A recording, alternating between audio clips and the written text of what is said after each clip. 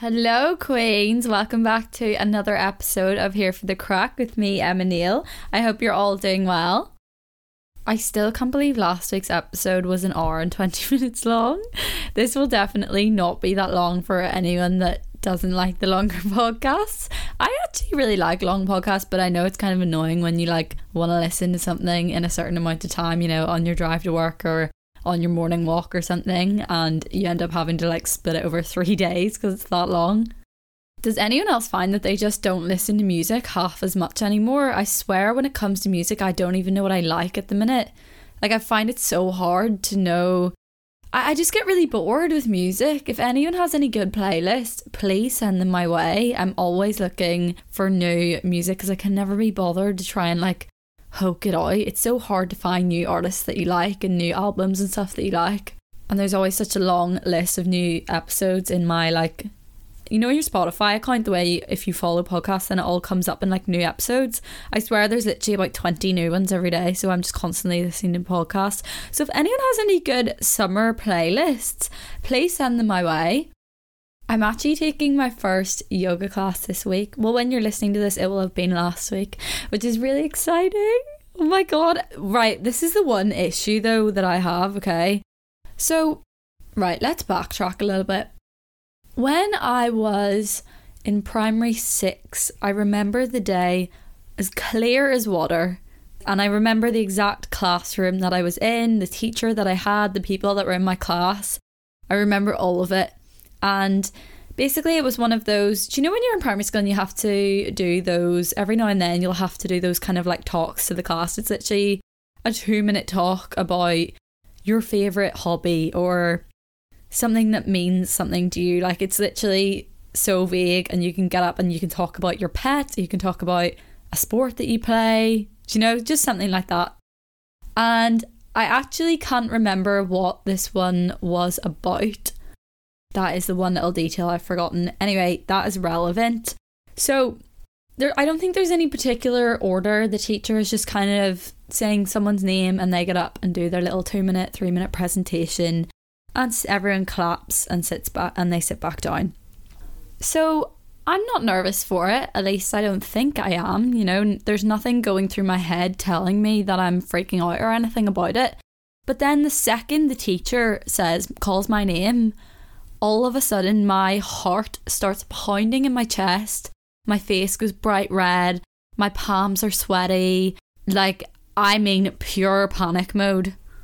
I just froze and I didn't know what to do. I couldn't get up out of my seat. No, I think I froze in my seat, and then she was kind of Emma, come on. So I really hesitantly walked up to the front.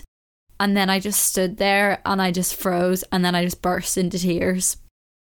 And nothing could calm me down in that moment. I was hysterical. And looking back on it, I think that was probably, if I had to guess, my first panic attack. Because I was literally hysterical, gasping for breath, thought I couldn't breathe. It's so crazy because when you think about it, why is my body responding to that situation in that way? I'm in a class full of 30 people that I know well, that I've been in the same class with for the last 6 years, that have all gotten up and spoke to me, have all, I've sat at desks and shared tables with them and spoken away and been fine. I've read out, when you have to read out in front of people in class, I've done stuff like that. But for some reason, when I have to get up and stand in front of people while they're sat down looking at me, I really don't react well to it. And ever since then, I've had such a fear of public speaking like that. But it's really strange because it's only when it's that exact dynamic, when it's me at the front of somewhere with everyone sat down looking at me, and I just feel like all eyes are on me, and I don't know, even when I'm telling myself I've nothing to worry about here, I'm fine, I'm not nervous, but then the second I'm in that situation, my body responds to it in the exact same way, no matter what, even if I don't think I'm nervous whatsoever. I'm fine in group projects when you have to get up and present to a class. I'm fine if I had to take a dance class or something, I'd be fine with that because I'm standing, everyone else is standing. I don't know, and if it'd be better as well if it was one of those dance studios with a mirror, so I'm not like facing everyone together is facing the mirror. If it was a scenario like that, it'd be completely sweet. But the second you put me in that like classroom type of dynamic, oh my god, it's just sheer panic mode. And it's so weird because when I was doing my yoga course, and we had one class a day called yoga teaching practice, which was mostly like we'd have to write lesson plans for it and teach it to other people and then have other people teach theirs to us. It would kind of chop and change, like sometimes you'd just be teaching it to one person, and it's just kind of to get you used to verbalizing all the stuff that you will be doing, because I don't know, there's so many times it's like, yeah, I know what I'm doing, but like how can I convey that to other people? So it's just to get you into the habit of how you teach it to other people verbally. And like when it was the 1-to-1 or like even 1-to-2, never bothered me at all. And then we did this one time where I had to teach it to everyone on the course. Well, actually it wasn't even everyone, it was like half the class because we were split into 2 different groups. So it wasn't even like 10 people. But like all of a sudden I was back in that scenario where everyone was sat down on their mats at the start and I was at the front. And when I tell you I was not one tiny bit nervous, like I was very confident. I'd practiced the class that I had planned and written a few times. Not once did I even think, like it didn't keep me up for 1 second the night before. I didn't even think about it. I was so chill. I was like, oh yeah, I'm taking my class tomorrow, looking forward to it. And then the second I sat up there and had to start it, of course, the same reaction starts happening. I could feel my face going bright red, my palms were sweating, my voice was trembling. We did like an opening prayer and oh my god, it was so funny how much my voice was trembling. And I just had to say to the class and laugh at it and be like, I'm really sorry, like, I don't know, my hands are literally trembling. I'll be fine once I get into it, don't worry. And I was within like, I'm going to say 4 minutes, I was completely fine. But I don't know why my body just wants to bring me back to that every single time. And I think that probably will happen from my first class, but then I think once I've done my first class, then I'll be fine again. Or maybe, I don't know, maybe it won't because it's already happened to me when I practiced my class in India. I'm not sure. We'll have to wait and see. I'll report back. The good thing is that I know I will be fine within a few minutes. It's not like I don't let it overcome me now and let it turn into a panic attack. I know to just keep deep breathing and eventually I will calm down once I get into the flow of things. And I also know that if it does happen, it literally will just be for that first time and then I'll be fine. Yeah, I don't know why my body does this to me. Like, it honestly is out to get me. And I look at people that it comes so naturally to, you know, and you see people up on stage, like public speaking and just really like engaging with everyone and interacting and being funny, and I'm like, oh my god, I wish I could do that. And it's probably really weird for a lot of you to hear that I'm like that, because you're probably like, you literally have a podcast and speak on your TikTok and Instagram to thousands of people about literally anything and everything, yet, you know, when I'm at the front of a class of 10 people, I have to stop myself from getting a panic attack. It's actually quite funny, like it's laughable when you think about it. I've never talked to anyone about this to see if it's like something you can resolve. No, not resolve. Basically, like, it doesn't actually bother me that much because I know that I will get over it now. But I would love to not even have to worry about that happening. And it's so annoying because it just hits me when I'm not expecting it. Like, as I said, like I wasn't nervous whatsoever. I hadn't even given it a second thought. And then it just happened like the second I was back in that situation. So, I don't know, can you train your body to not go back to that? Or now is that just like automatic reaction for me? Anyway, it's not a huge deal. I'm pushing myself out of my comfort zone. I'm making myself get straight into classes. And the second the first one's out of the way, I'll be so fine. But I probably will just have to say at the start, I'm really sorry if I'm trembling when I'm speaking. But yeah, apart from that, this week, what else have I got going on? This is actually the reason I'm recording this quite early in the week. I'm going to Amsterdam this weekend for a nice long weekend, from Friday to Tuesday, and I'm really excited about that. I've been to Amsterdam twice before, but I haven't been in a good probably 5 years now. I haven't been since I was 18. Oh my god, that's 6 years. Jesus Christ, I feel so old saying that I was 18 6 years ago. No, that doesn't sound right. So yeah, last time I was there I was 18, and then I went before when I was 17. But the great thing about Amsterdam is that there's actually so much to do. It is such a good city. There is about 201 museums, so many different, attractions, so many different bars, restaurants. I feel like you can just go back 100 times and always have a different experience. So yeah, really excited about that. We have a little canal boat tour booked for one of the days, and then we have dinner booked for another day. It's actually at this really cool restaurant. It's like a Japanese ramen restaurant where it's a really small restaurant. I think they only take like 10 people at a time or something, and the chef is also the waiter. So he cooks everything and he brings it out to you one by one. He explains everything that he's used in it. He uses all organic, fresh ingredients. It's all vegan. Apparently it's an incredible experience, just a really cool experience that you won't really get anywhere else. So we're going to that one of the nights. But apart from that, I don't have anything else booked yet. So if anyone has any cool Amsterdam recommendations, please send them my way. There's a couple of really cool immersive museums and exhibitions I've seen that I'd love to go to actually. I'm not sure if you have to book them. Also, I'm not a weed smoker, but I feel like you have to try it in Amsterdam. Also, it's very different. It's a different, It's a different experience smoking in a cafe and going out and doing stuff as opposed to smoking and binge eating and watching TV at home. Do you know? I feel like it would actually be really funny smoking and going to a museum or something, whereas I have no interest in, well, I just don't think weed agrees with me anyway, but I have no interest in smoking and just chilling at home. Anyway, this week's episode, I told you last week I was going to talk about solo travel and answer all your questions. Now, I have done a few episodes about solo travel before. So I've done one talking about when I went travelling Southeast Asia. I've done one talking about travelling and working in Australia. And then I've done 2 story time travel podcasts. But I've never done a Q&A style podcast answering popular questions that people have with regards to it.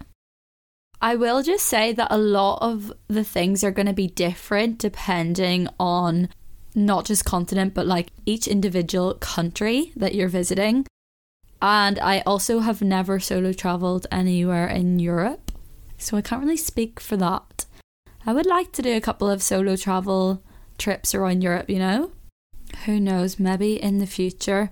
Okay, so I put up on my Instagram story asking, send me your solo travel related questions for the next podcast. So let's get straight into them.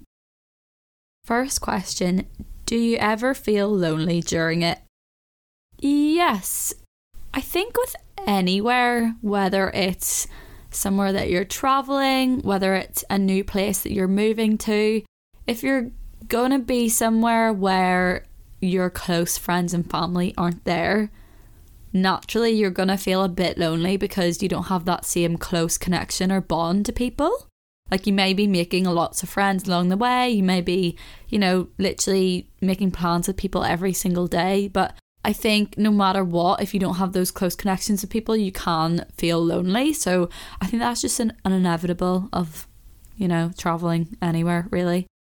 But in terms of do you ever feel lonely as in spending long parts of your time on your own, that doesn't actually happen as much as you would think it does because there are so many other solo travellers doing the same thing. As long as you're staying in hostels, then you're going to meet loads of people.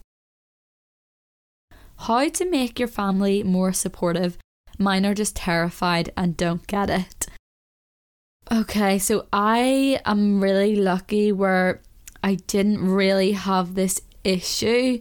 My parents thought it was a great idea, and although they were absolutely shitting themselves, they didn't want to let that on to me because they didn't want me to then take that from them, do you know? Because if you give someone that energy where you're really scared for them, then they think, oh shit, do I have loads to be really scared about? Like, should I be worried? So they kind of played it cool, I guess, and they were like, this is so great for you, like, it'd be such an amazing experience. But I think inside they were like, ah. My grandparents were maybe a little bit different. Like, I feel like they were definitely more openly scared for me and like worried. Like this time when I said I was going to India, my nana was like, would you not just go somewhere nearby? And they'd always text me and be like, we worry about you and stuff like that. But I mean, I don't think you can let other people's fears stop you from doing something you want to do. And if they are really openly scared, maybe just do things that are going to reassure them, to show them that you are thinking about your safety and you are, you know, you're not just doing this willy-nilly. You are actually, you do have your head screwed on, you do have your wits about you, you know what you're getting yourself into type of thing. So whether that's, I don't know, buying things before your trip that are going to help you safety wise, maybe also doing things like, so I print out a photocopy of my passport. I also did it for my visa this time and for my COVID passport, but you don't have to do all that. But if you do it for your passport, I did like 5 copies of my passport, right? And I fold them up and put them into all different places. So one copy stays at home with my parents, and that way, if for whatever reason all of my things go missing, there's still something at home that, you know, they can tell the embassy my passport number or whatever. The other 4, I'll put one in my small backpack, one in my big backpack. Did I just say packback? I don't know. Anyway, one in my small, one in my big backpack, one in my little like bum bag, and then you've got an extra one for good measure. And it just means if something does get stolen, if your passport gets stolen, or if something happens, say your passport and another bag gets stolen, you've still got a photocopy of your passport for ID and for your visa. I mean, hopefully it would never get to that, but, you know, just taking these precautions to show them that you are thinking of these things. You could also get, you know, the way you can turn on Find My Friends so they can always see where you are. I mean, I don't really think that makes a difference though, because if someone can see you're in a country, it doesn't really matter where you are within that country. I don't know. My mum said she used to always just check my WhatsApp last seen, and as long as I'd been online, she was like, okay, she's safe. Also, think about things like emergency money. Think about like backup plans for money, because, you know, if your card gets, like, sometimes you can have real issues with money when you're away because the ATMs might reject your card, or maybe your bank freezes your card because they suspect like suspicious activity when it's not, it's literally you. And then, you know, because of the time difference, you might not be able to speak to your bank, but you need to get money out to be able to get somewhere. All these things can happen with money. Like, I had a really, really hard time in India with money because the ATMs never had money in them, and then sometimes they'd reject your card. They were opened at really weird times. They didn't open on a Sunday, and Sunday was my only day off. All these things kept coming into play with money, and I was like, Jesus, this is a fucking nightmare. Yeah, just really think about money. Have like more than one card that you can use, and have like emergency cash that you can exchange if you need to. Always think ahead as well with money. Like, never let it get to your last pound until you get money out again. Really start thinking about, because sometimes you'll be on islands and you won't be able to get an ATM. So you really need to think ahead on the money front. I would advise though that you get 2 cards, but 2 like travel ones, so like a Revolut and a Monzo, and then also have your normal card as backup. So that's 3 cards, and then I would say also have like an emergency cash amount. It doesn't need to be much, like just £100 at the bottom of your bag, so that if you're ever in a situation where you literally can't get money out, then you've got cash that you can exchange. Next question. What does a place have to have for you to feel safe at an accommodation? This is actually a really good question. I've never really thought about it, but I would say I always like for a hostel to have some sort of locker. Now, it doesn't need to be a giant one that fits your whole big backpack or anything like that. It can literally just be one of those small kind of valuable lockers, but I think that is really important to be able to go to sleep at night and know that your passport and your phone and your money is locked away. To be honest, apart from that, I really can't think of anything else safety wise. Like, obviously there's things I'd prefer, you know, like a fan or aircon, but that's nothing to do with safety. So yeah, I think as long as you have a little locker, you can sleep well at night. Okay, next question. How do you even start to plan? Okay, I know what you mean, because it can seem so daunting, especially for really big countries where you're just like, where the fuck do I even start? Like, when I was originally planning to go to India, I was like, oh, I'd love to stay for way longer and like travel for a lot longer than I ended up staying there for. And then I just looked at a map of India and I was like, maybe not. Like, it's just so hard to navigate when a country's that big, because you're just like, where do I even start? With smaller countries, it's a lot easier to break down. This is what I tend to do. I think I have talked about this on another podcast, but I'll just repeat it because it's literally the best tip ever. Anytime I tell anyone it, they're like, that's actually genius. It does take a little bit of time, but not like copious amounts of time. Basically, say you're going to, let's just say Thailand, okay? And so look up on Google Thailand recommendations for, say you're going for 4 weeks. So say Thailand recommendations for 4 weeks, or 4-week Thailand itinerary, 4-week schedule for Thailand. Just look up loads of different things, click on open like loads of different links of all different blogs, posts, websites, the whole lot. Just open them all. Go through and read through them all. Every time you see something that interests you and that you think you would want to go to, no matter whether it's a whole, like it could be not specific, it could just be a city or an island, or it could be really specific, like a statue or a viewpoint in a certain place, or a restaurant in a certain place. So it doesn't matter how like general or specific it is. Whatever it is, get the app on your phone called Maps.me, and basically it's like an offline app. So you download the country that you're going to, and then it means you don't need internet, you just need GPS when you're there, which is really handy for when you're there, because a lot of the time you won't have Wi-Fi or 3G and you can still navigate where you are. So anyway, you download the map. Each time you see something of interest, look up the thing on Maps.me, right? And then it lets you save each place with a little pinpoint. And keep going through all your articles, all your blog posts, everything. Even I did this with YouTube videos as well. The YouTube's really good because it gives you really good visuals of places and makes you think, oh my god, I really want to go there. And just pinpoint them all, and then at the end of your research you can zoom out, see what pinned locations you have across the map, and then it means it's so easy to group together what you can do, because you'll see what's nearby, and it doesn't plan out a route for you, but it gives you a pretty good idea of, you know, where you need to go and what kind of route you need to take in order to cover all of those things. And you can do this for a long trip, and you can also do this for city breaks. Like, I'm gonna do this for Amsterdam. I haven't done it yet, but I need to sit down and do that. It's so good, because then you get to a place and you're like, okay, I've got this big list of things I want to do. I don't want to end up going back and forth from like north to south, east to west. If we can do everything that's in the east today, that would be great. So it means you can just get the transport to there, spend your whole day in east covering all the things you wanted to do, and then you've done everything in that direction, and you move on to the next side. You also don't have to do what I said and like do a whole country at a time.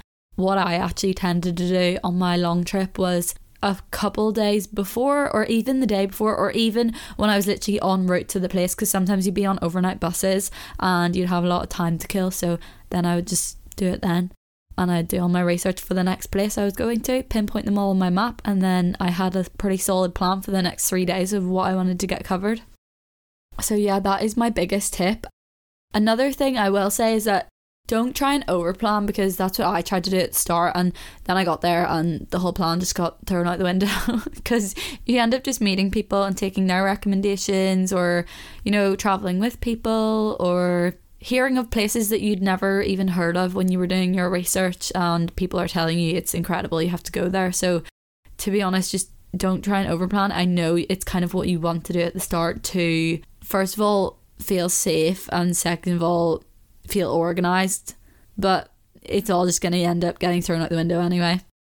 I mean, it's different for like a city break or a short trip when you want everything to be meticulously planned so that you definitely get everything covered. But when you've got a bit more time, you really don't need things to be so planned to a T.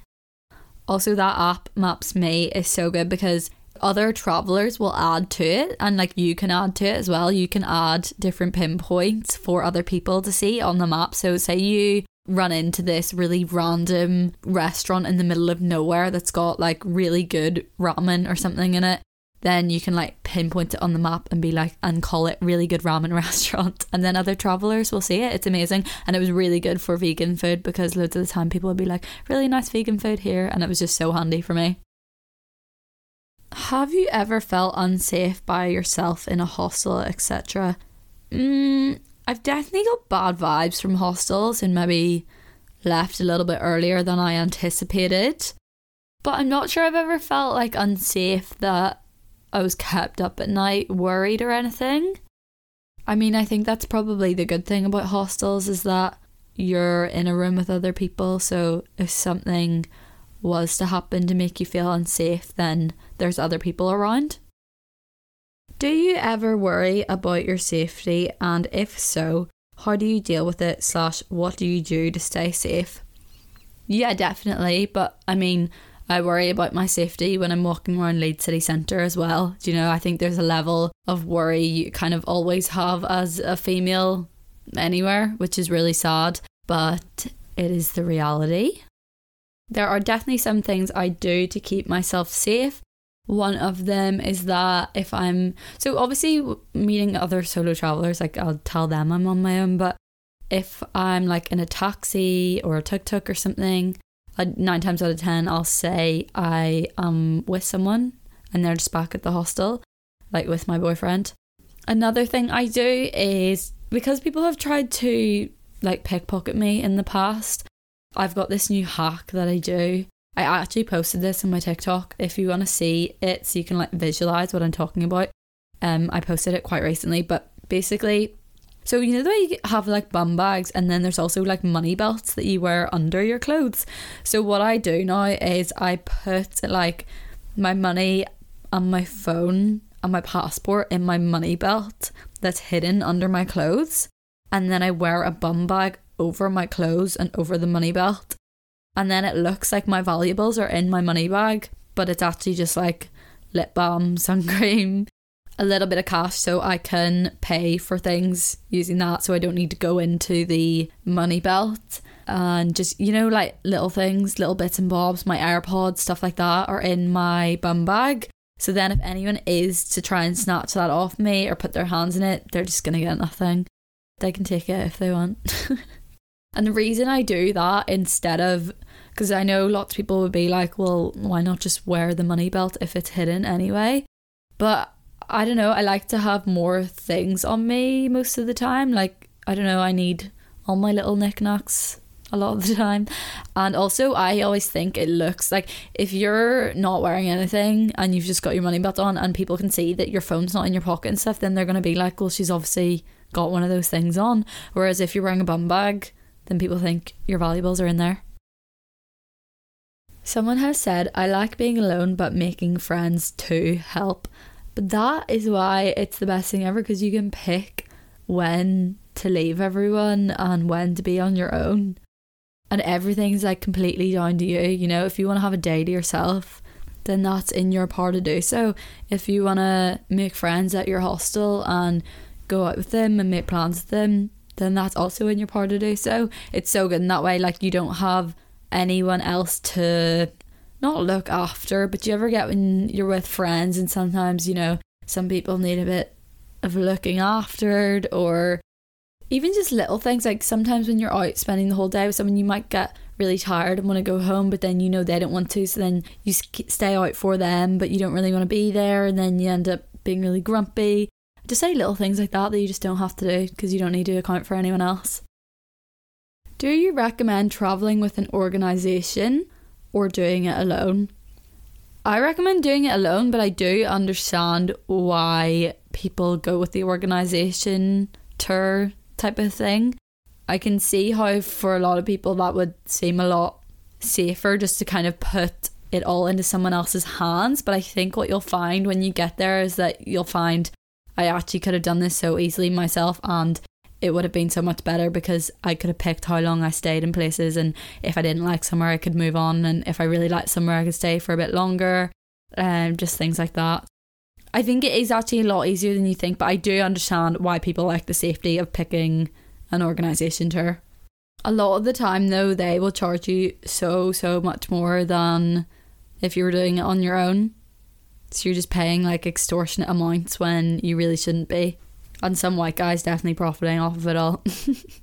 Because like all the hostels or the places you're staying and the things you're doing, they're all just still costing the same amount of money. You're just paying loads for this organisation to take you. How long do you recommend working for to save before travelling for 3 months? I mean, this depends on how much, well, first of all, how much you make a month, and second of all, how much you're able to save. And it also depends on what countries you're planning on travelling, because obviously the budget for different countries varies.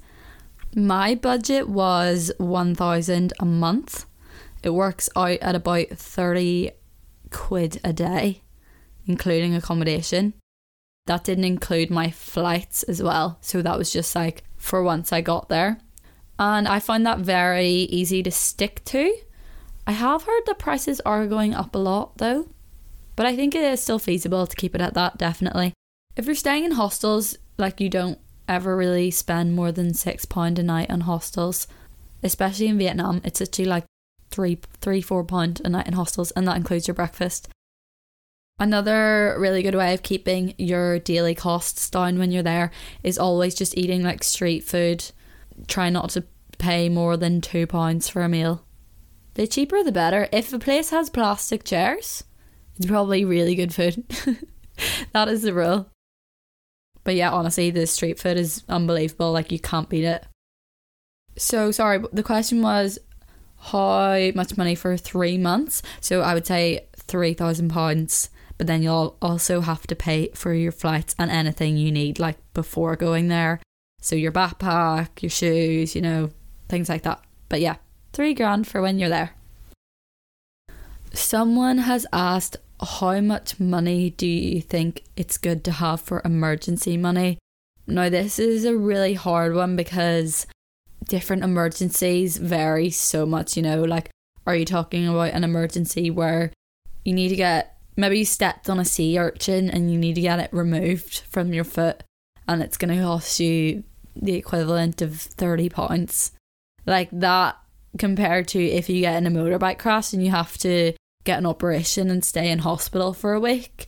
Do you know what I mean? It's really hard to measure, so I don't really want to give a certain amount, but I will just say, just make sure you have travel insurance, because if you do encounter an emergency, and 9 times out of 10 you will have to pay for it up front, and then you'll have to claim it back through your insurance. I don't know, that question's like, how long's a piece of string? Do you know what I mean? It's hard to tell what emergencies are going to arise, but definitely have backup money and definitely have travel insurance. What did you least like about solo traveling? Probably the feeling of like never being able to fully relax and like really just let go. Some part of you, even when you are relaxed and even when you are chilling and having the best time, is still like a little bit weary and on edge of who you can trust, whether you're safe, you know, if you've got your things, what's going to happen after. Like, I don't know. I just think it's kind of inevitable that all these things are always going to be running through your head. And it's not like you have your home to come back to and sleep at night and know that you've got like this safe space. Not that you're like constantly in danger. I don't want to make it sound bad, but you know, there's always just a part of you that's always alert. And I think never being able to fully let that go is probably the thing I like the least. How do you manage / get around language barriers? So each country I go to, I mean, I kind of try and do this anywhere I go. Like, even if I'm just going on a city break, I always try, just for common courtesy, to like learn hello, thank you, goodbye, things like that. You do kind of pick up things here and there. I will say that because I'm vegan, and I recommend you do this if you're, I mean, 9 times out of 10 people understand vegetarian, but yeah, I mean, it's still probably beneficial to try and learn the word vegetarian. Although vegetarian, 9 times out of 10, is literally the exact same in other languages. Anyway, because I'm vegan, I would learn in the language. I would just look it up on Google Translate and then screenshot it and try and learn it for each country I went to. And I would look up no eggs, no milk, no fish, no meat. That's it, isn't it? Yeah, I think that's all I'd have to look up. But yeah, if you have an allergy as well, definitely make sure you learn no peanuts in the language. How do you keep yourself busy during quiet times? I read lots of books.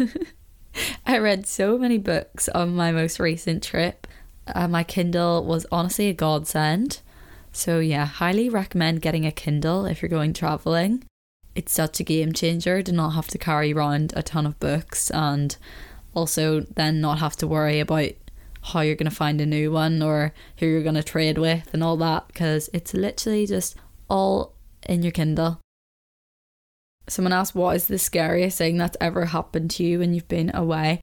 I've definitely told this story, but basically like a gang of guys in Bali, they were literally like the mafia. It was fucking terrifying. Tried to mug us and then literally kept us like in a shop, and we had to wait like until the sun came up. There was like crowds of them waiting for us to fight us. Yeah, I told the story on another episode. The episode is called Travel Diaries, Getting Mugged by Gangs and Mauled by Dogs, I think. So yeah, if you want to hear the full story, I told it on that. It's a pretty terrifying experience, I'm not gonna lie. How do you cope with anxiety or mental health struggles whilst travelling? Do you know what? It's so weird. The second I leave the country, I all of a sudden have like no worries about like societal pressures and work, stuff like that. It's like a big weight gets lifted off my shoulders, and I just have nothing to get anxious about or to be sad about. And I just see life through like a completely different lens. Yeah, literally anytime I'm away, whether it's on a 3-day holiday or a 3-month holiday, I never ever experience any mental health struggles, which is quite crazy. I think it probably says a lot about the pressure I put on myself when I'm home, more than anything. Oh, someone has asked for bag and shoe recommendations. Okay, so when I first went, when you look up bag recommendations for backpacking, it seems to be the really popular one is this big, like, what is it, 75 litre Osprey bag? I could be wrong, it could be a different litre. I swear it is 75, but I'm not 100% sure. Anyway, it's this Osprey bag, and it's got like your big backpack, and then it's got one that zips onto the front of it that you can zip off and use as like your small one. So I went and got that, spent a fortune on it, and I really don't rate it. And I'll tell you why. I've got a multitude of reasons. I ended up getting a different bag like for my next trip after that. So basically, okay, so I think the big Osprey bag would be a good option if you were, say, to be doing a 6-month plus trip that was consisting of you doing various things throughout the trip, from beachy stuff to mountain treks to, you know, being in like cooler climates, warmer climates, doing sporty things and normal like touristy things. I think if you need like a big variation of types of clothing and stuff, that big backpack probably is good. If you're going for a 4-month trip or under and it's in peak season where it's going to be warm, I really don't think you need a bag that size. I really didn't need a bag that size. I was carrying so much in it that I never even touched. And it just meant that it was so heavy and impractical, to be honest. Like, the whole reason you get a backpack is so that it's easy to carry around. It's easy when you're getting on and off boats or different types of transport, or if you need to walk places, like say you got a bus somewhere and then you need to walk to your hostel, it's no big deal. But like having a bag that size and that heavy was the complete opposite. It was way more hassle than it needed to be.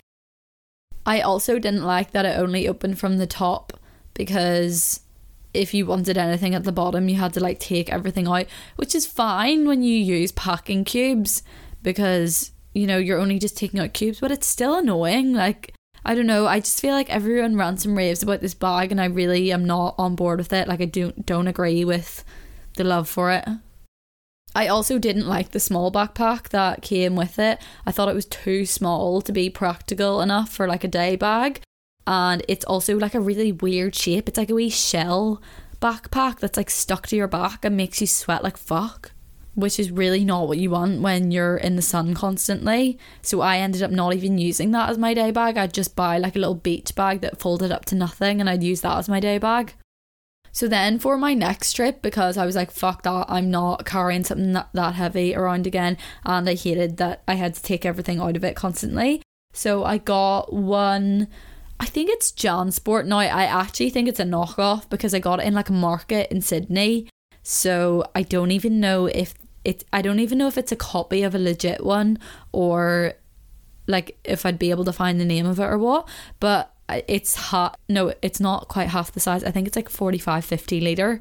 It zips right down to the bottom, and it's also got 3 compartments, like 3 different zips, which is really handy because the other one did not have, I think it literally had 1 zip, the other one. So it has 3 different zips, which is really good.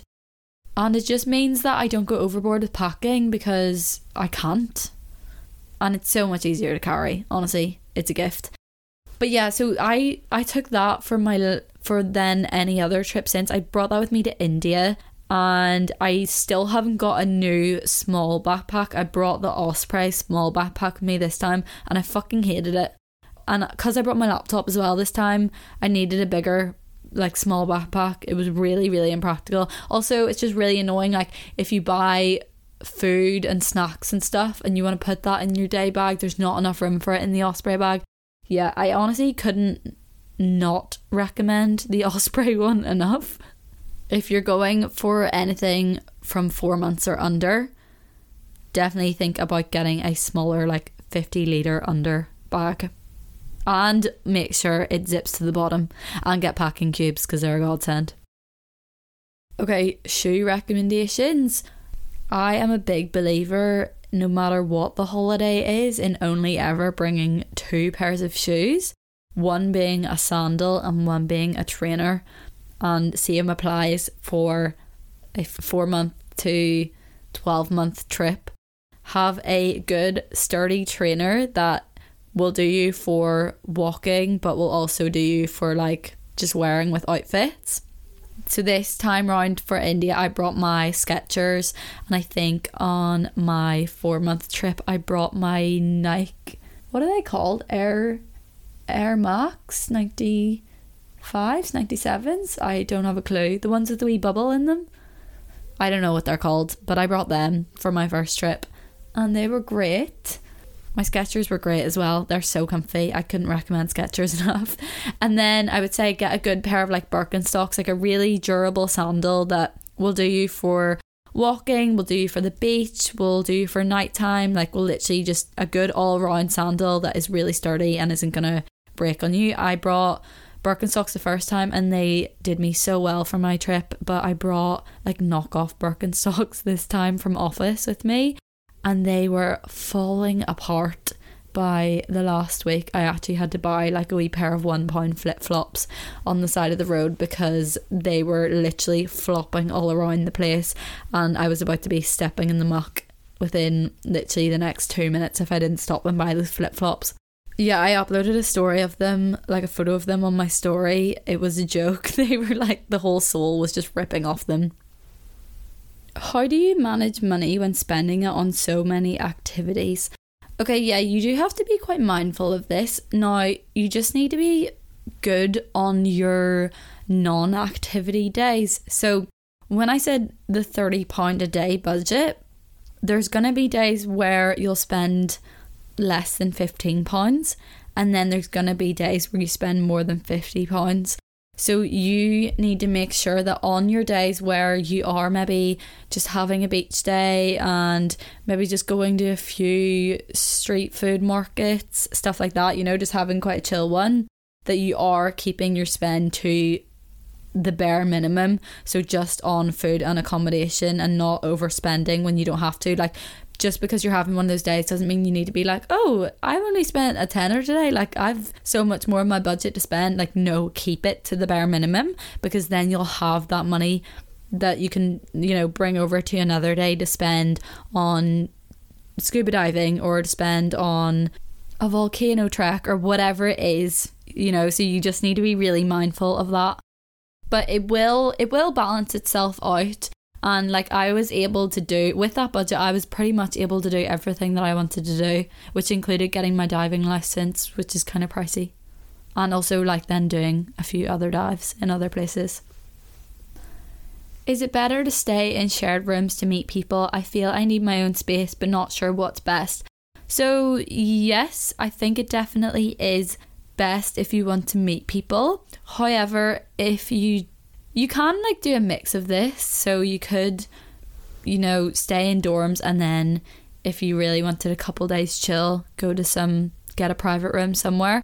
But also there is the option, like a lot of the popular, you know, not necessarily party hostels, but the busy solo traveller hostels, they will have private rooms as well as dorms, which is a really good option because you can still be in that environment at night and at breakfast and stuff and meet all the people, but then go back to your own room. So if that is something you think you'd want to do, you could do that. But I do also think though, being in the dorms is kind of like a lot of the time how you meet people and how you get properly talking to people and finding out what their plans and stuff are.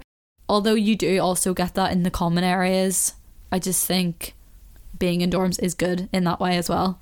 But it's completely understandable why you'd want your own space. But I think you can definitely find like a balance, and maybe when you're on like an island and you want to chill on the beach and then have your own space, you could choose then maybe to have your private room. And then when you're in cities and you want to be doing loads and meeting lots of people, then you could go and do a dorm. Okay guys, I'm gonna leave it there for today. I'm sorry if I didn't get answering your questions. There was a lot of people asking like, where are the best places to go, but I really don't feel qualified to be answering stuff like that because I feel like I'd have to have travelled the whole world to be dishing out that kind of advice. But I hope you enjoyed this week's episode. Hopefully it was useful for some of you thinking of solo travelling, or maybe not even solo travelling, maybe if you're just going on holiday and you want to be a bit better organised with sorting out what to do and how to research and how to plan it. So yeah, hopefully it was helpful in some ways. If you like this week's episode, don't forget to give it a wee share on your Instagram story, or leave me a little 5 stars on Spotify or Apple Podcasts or wherever you listen to your podcasts. Thank you so much for listening, and thank you as always for all the love and support. I love you guys so much, and I'll speak to you in the next episode. Bye!